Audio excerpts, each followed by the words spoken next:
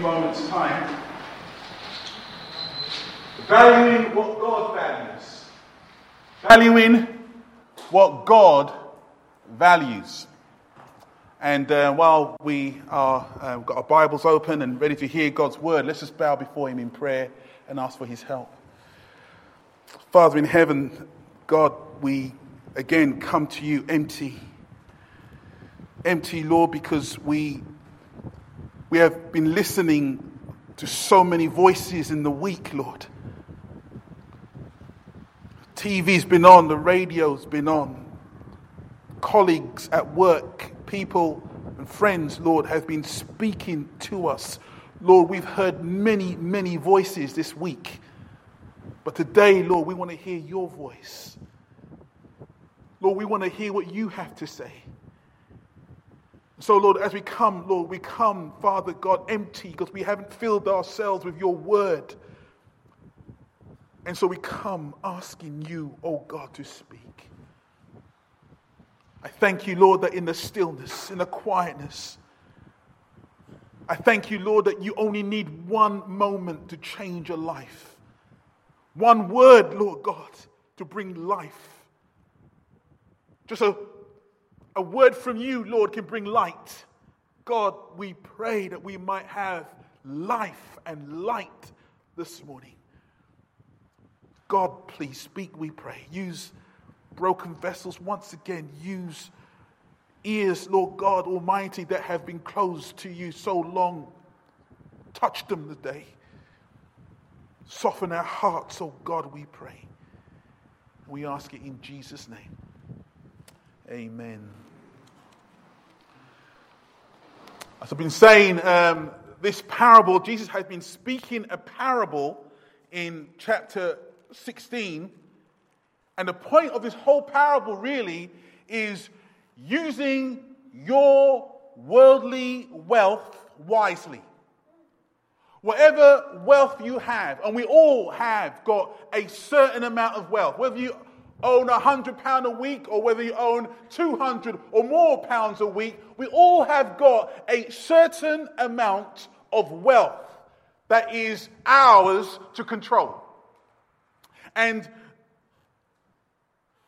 the point of that parable was you use that wealth wisely. And so Jesus turns around and he says, in that parable, I tell you, use worldly wealth to gain friends for yourself, so that when it is gone, you will be welcomed into eternal dwelling. There was a woman in the news recently who won a £74 million divorce settlement. When the judge asked her, why do you need £74 million as a divorce settlement? She says, well, I need at least £40,000 a year to buy coats. I also need at least £21,000 a year to buy shoes. And I also need about £3,000 a year to buy salad from Marks and Spencer's. She's definitely not using her wealth to gain friends. She's using her wealth to spend on herself.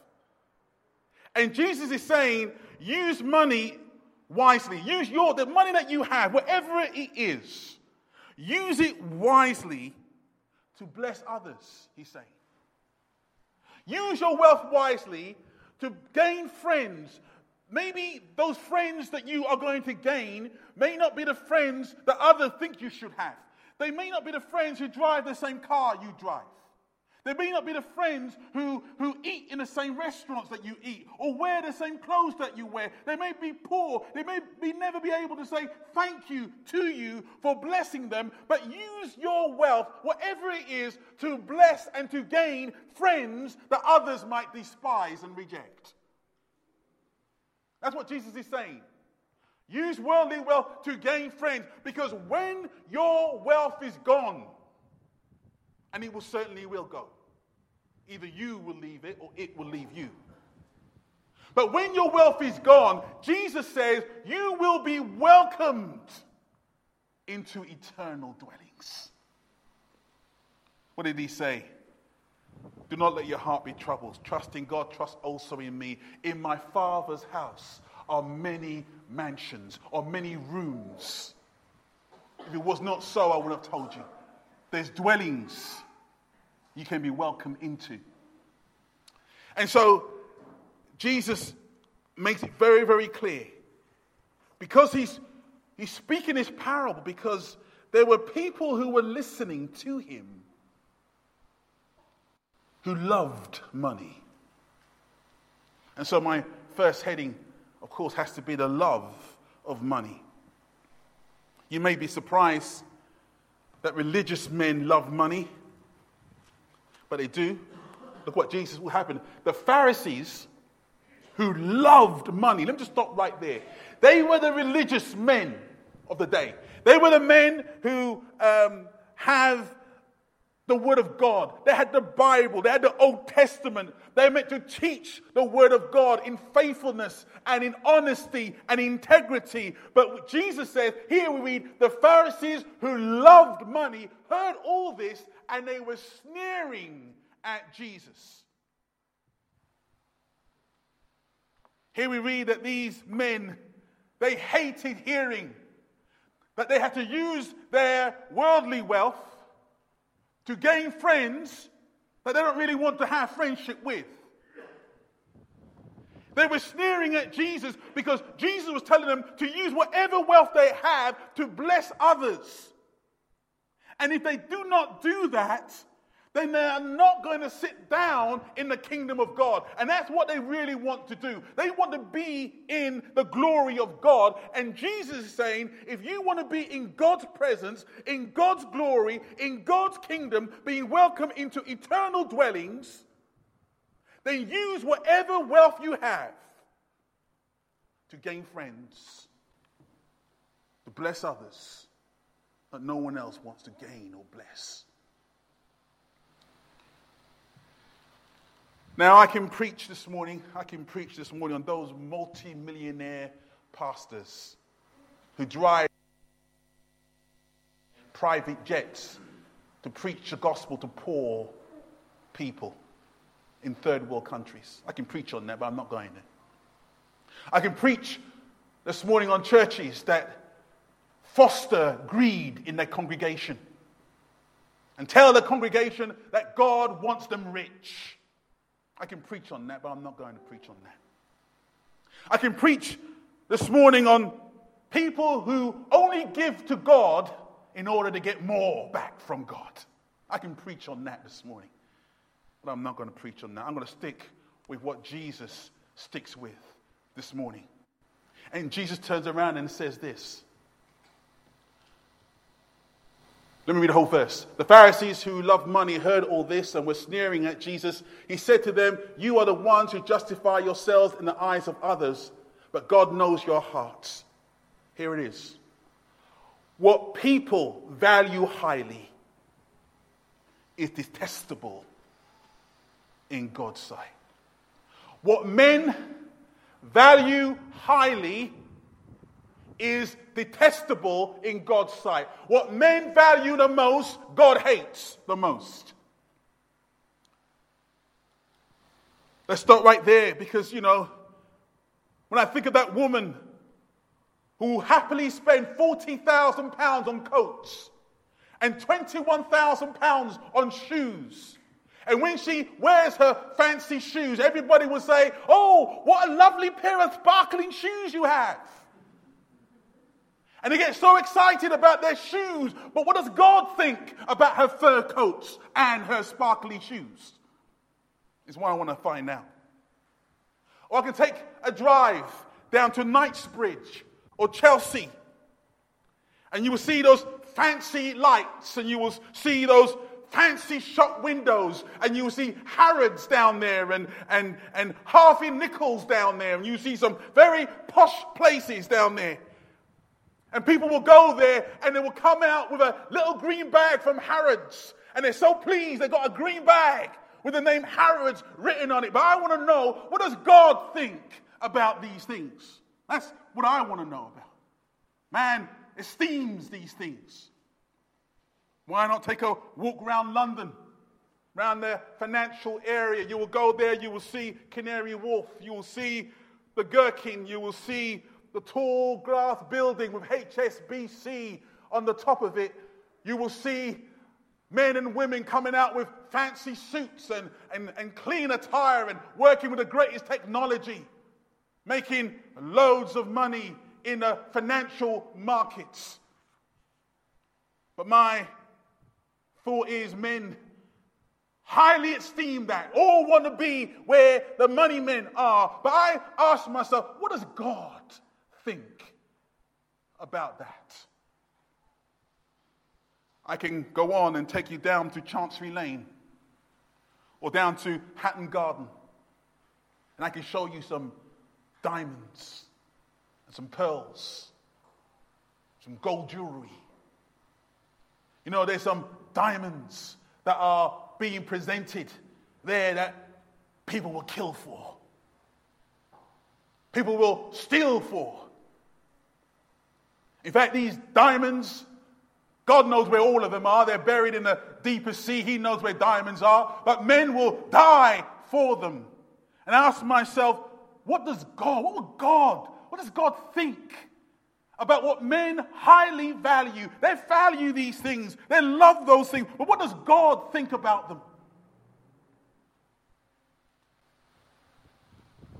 Kim and I were speaking earlier on this week, and we heard about a mother who had 2 children. She was dating a very wealthy man at the time, and the wealthy man said to her, this is a true story, it was in the news, this wealthy man said to her, you know what, I like you very much, but we're not compatible together because, you got children, and so, I don't want to proceed with a relationship. The woman went away. Sadly, she killed her 2 children,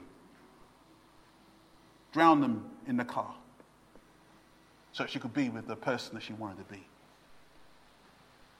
The question is, why does God hate it so much? Why does God don't value the things men value? Why don't God look at these things and say, well, you like them, I like them too? Why has God got a different opinion about these things? I'll tell you why. Because God knows that men love them so much. They bow down to them.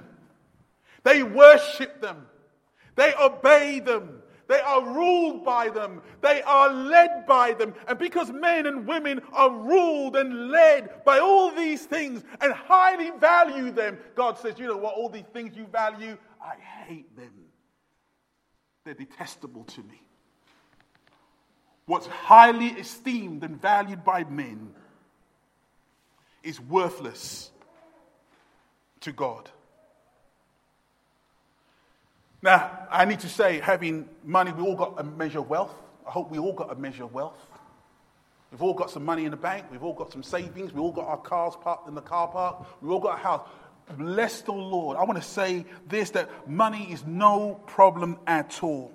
But when these things become greater and more valuable than God, then they become a stumbling block, which may lead a man or a woman not to end up in glory, but to end up in hell. They become a stumbling block. And that's what Jesus is saying. He's saying having wealth and money is not a problem. But when you love the whole thing, whatever small thing you have, you might only have £100, but you love your £100. The Lord turns around and says that's a stumbling block that can bring you into the fires of hell. And that brings me into my second heading. Because now Jesus my second heading is separated from money. Because Jesus now brings his teaching from the theory and he brings it into the practical domain of storytelling. And I like that. Jesus gives the doctrine, he gives the teaching, and after he teaches, he now brings the whole thing into a practical storytelling parable for you to understand. And so here's the parable in verse 19. And first of all, he turns around and describes the first man. There was a rich man who was dressed in purple and fine linen and lived in luxury every day. Oh, that is what everybody wants. Hey, I want to be like that man. Hey, I want to do what he's doing. What is he doing? He's dressed in fine linen. He's dressed in purple. And I had a purple shirt on today. But he's dressed so fine. And he's living in luxury every single day. That's what the men will say of the world. That's who I want to be. And we all look at the TV and we see the morning shows when they say things, you can win £100,000. Just dial that number. Everybody's dialing that number. Because this man, according to the world's perspective, is where everybody wants to be. But there's another man in the story. This was the other man. And at his gate was laid a beggar named Lazarus, covered with sores, longing to eat what fell from the rich man's table. Even the dogs came and licked his sores. Man, I don't want to be him.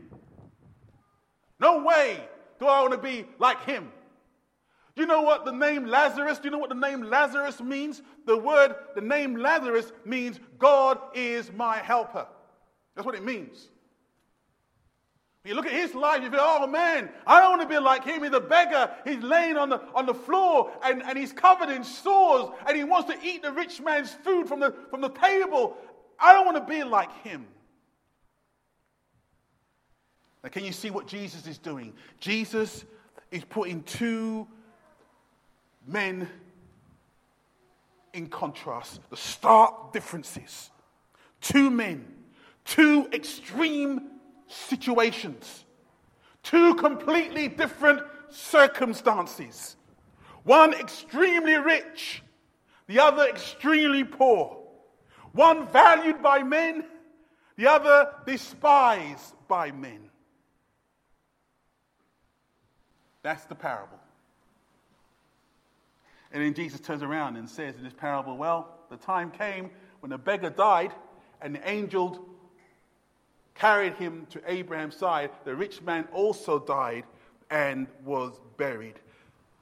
They both had one thing in common. This rich man and Lazarus, the one thing they had in common was they both died. And they both died. No matter how many toys you have in your life, you'll still end up dying. No matter how little you have in your life, you'll still end up dying. And the important thing that Jesus wants to get across is what happened after they died. You see, Jesus puts the words in Abraham's mouth, and Abraham says to him, during your lifetime, speaking to the rich man, during your lifetime. Do you know life has a time to it? Your life and my life have a hand on it that goes round, and the time that we have is allocated to every single one of us. Our life has a time.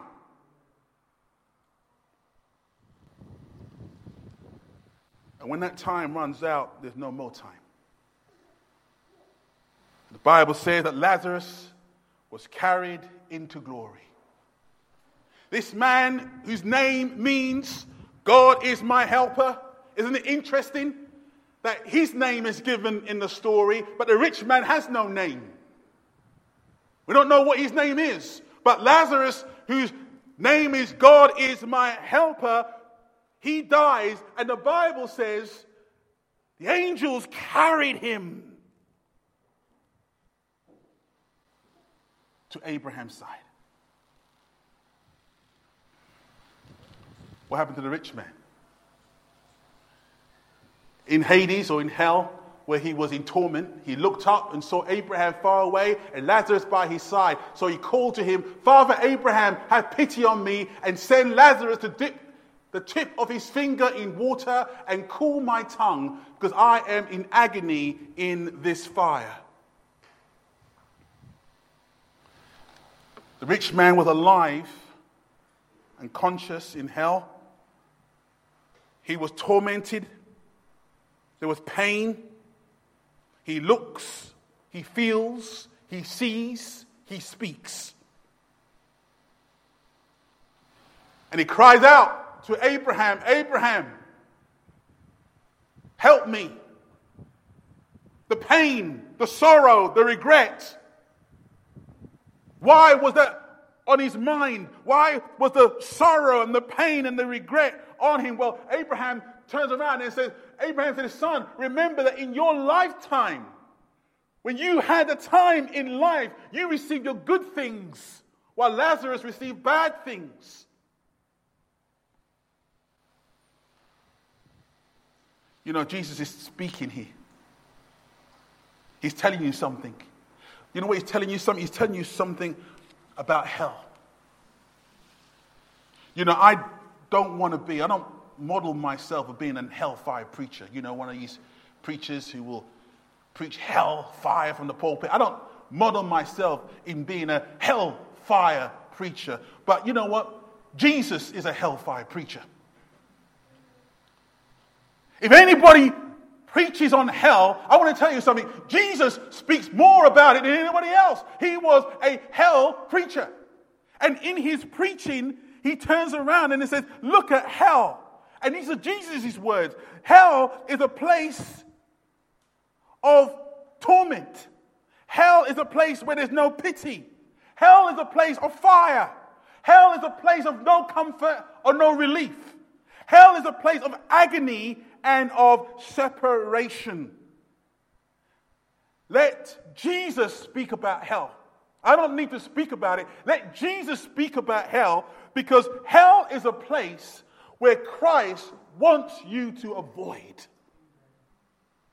That's why he probably speaks about it. He knows. I don't know what hell is really like, but Jesus knows what it's really like. And he speaks about it because he wants men to avoid going there. I fear that hell is very unfashionable today. You won't hear many churches speaking about hell. I think preachers will much rather find a fashionable thing to talk about to make people feel good about themselves. Don't talk to me about hell, but talk to me about heaven. I can listen about heaven all day long. Tell me about the streets of gold. Tell me about the pearly gates. Tell me about the mansions with many rooms. Speak to me about heaven all day long, but don't talk to me about hell. I don't want to speak about it. It's not very fashionable, but I want to tell you, I don't need to preach about hell. Jesus, in his parable, describes it for us. And the sad thing is, this rich man, when he was alive, or this man with wealth, any kind of wealth. I don't want you to think, this applies to the rich people. Don't apply to me. It applies to every single person who has any amount of wealth. This man had wealth, and while he had wealth, he was feeling fine. But it came a time when the money and him was separated. His wealth left him, or he left his wealth, and he found himself in a place where Jesus doesn't want him to go. Doesn't want you to go. He finds himself in hell. And that brings me to my final point, really, in this parable. When money is worthless. Do you know, it's amazing, because when this rich man was alive, I can just see him in my mind's eye. I can see him sitting in his table, dressed in purple and fine clothes. And I can see him saying to his servants, bring me the fatted bull. The fatted bull was killed and brought to him. Bring me some fruit. Bring me some more wine. Bring me some more bread. Anything he wanted, it was being brought to him. Money was no worry, no problem. What he wanted was only a shout away. But now this rich man is in hell, and he wants Lazarus to do something for him. Money is worthless in hell. The rich man, knowing that his fate is sealed, he knows that he's not getting out of this place. He speaks and he says that he has 5 brothers. Look what he says. He answered, "Then I beg you, Father, send Lazarus to my family, for I have 5 brothers. Let him warn them so that they will not also come to this place of torment." So here is the man, and he says, okay, send Lazarus. I used to order people around. In fact, that's my job when I was there on the earth. But now I'm in hell. I still think I can order you to do something for me. Send Lazarus, because I have 5 brothers. And I don't want them to come to this place. I have 5 family members, and I don't want them to end up where I ended up, in torment and in pain and in tears. I don't want it, he says. Send Lazarus to my family. I've spoken to people who had friends and family who are not saved. They're not born again. And they said, well, when my mother died, they said, when my mother died, she wasn't a Christian. When my dad or my brother, they weren't Christians. And they said things like, I don't want to die and go where they're not. I want to be with them. When I die, I want to be with my mum. When I die, I want to be with my brother. When I die, I want to be. That's understandable. But the people in hell who died without being born again are crying out, "Don't come here. Don't come here. If I can speak to you again, I will say to you, do not come here. Please, I'm begging you, don't do what I do. Don't value the things of this world more than you value the things of the world to come. Don't value the things of this world more than you value Christ. Don't do it. Don't come here." That is what they will be preaching from hell. Don't come here. I don't want you to suffer the way I'm suffering. Don't come here. Jesus is saying here that those in hell don't want anyone else to join them. Send someone to speak to my brothers, he says. Send them over that they may tell my brothers to value things differently while they're living, because they've only got a short amount of time. Isn't it amazing that these clairvoyants, those people who contact the dead or claim to contact the dead, isn't it amazing that they get your money and they get you into a room and they contact the dead, and when the dead person arrives, they never say, "Don't come to hell." They don't say that, do they? And the guy's sitting there saying things like, well, ask him, where did he bury the money? What floorboard was it under? But they're still valuing the things of here. And these clairvoyants, they're liars anyway. And they're working from the devil point of view anyway. And so they're keeping you close to what's the truth. Because if someone did rise from the dead and speak, what they will be saying is, "Don't come here." Well, the rich man, he wasn't done, because he says to Abraham, "Okay, Abraham." He speaks to Abraham. Let me get finger. Yep. "No, Father Abraham," he said. Said Lazarus before. "No, Father," he said, "but if someone from the dead goes to them, then they will repent." If they had someone from the dead rise again, then they will change their minds. Never mind Moses, never mind the prophets. If someone from the dead rose, then they will change, repent, change their thinking, change their lifestyle. But not only do people today have the Old Testament, not only do people today have the New Testament, They have more than Moses and the prophets. They have more than what this man had. The fact that the Bible tells me there came a day in Jesus' life, and here it is, where there was a violent earthquake.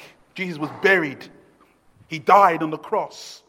And now he's buried in the tomb. And the Bible says there was a violent earthquake, for an angel of the Lord came down from heaven and going to the tomb, rolled back the stone and sat on it.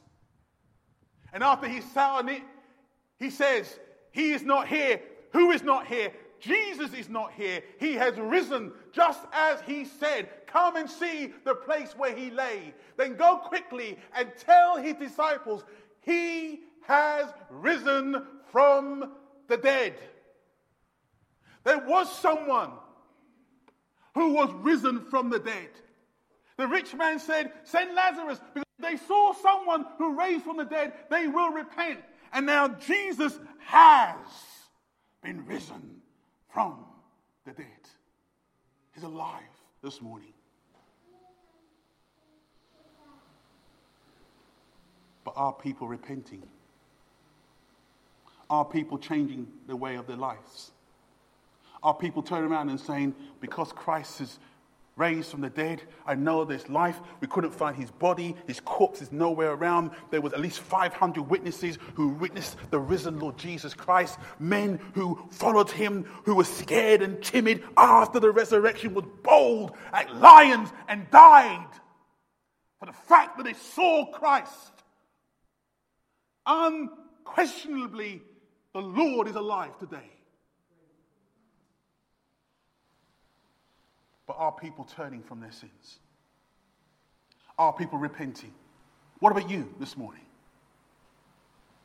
Are you saying to yourself, I'm not going to end up where a rich man ended up? No, not for me. No, I'm going to begin this day. Whatever wealth God has given me, I'm going to begin this day to value what God values. From this day, I'm going to not hold so highly what other men hold highly. They look at these things, the diamonds, the pearls, the fur coat, the shoes, the houses, the cars. They look at the buildings and the shops, and they look at these things and say, oh, these are wonderful. But God says, I'm going to burn it all down. Don't value that, because it will go as surely as the wind blows. It will go. But value something else. Value what I value. Love the things that I love. Look toward the thing that I look to. And like Lazarus, whose name means God is my helper. Let God be your helper. Let God be the one you turn to. Let God be the one you rely upon. Let God be the one that you lean on all the time. Don't lean on your bank balance. Don't lean on your nice, smooth motor vehicle. Don't lean on your fur coats and your shiny, sparkling shoes. These things will all go in time. But lean on the eternal God, who's faithful and true. Never let you down. But when you finally die, and we all are going to follow the way of men, when we finally die, you will be welcomed into eternal dwellings. Praise be to God. That's what I want. I pray that you will also desire that too. Let's pray. Okay, kid.